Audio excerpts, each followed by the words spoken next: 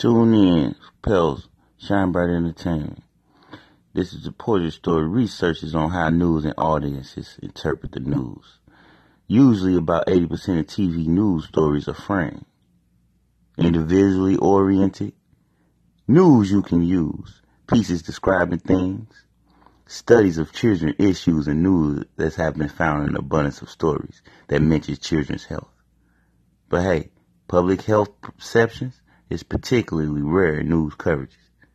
But yeah, let's devote our time to touch on the violence as the public health issues rise. But this is amount only to be in 2 minutes. So let's think 20 hours across California, across Missouri, across Florida. Violence coverage, lack of death reporting, consequences of health issues and poor.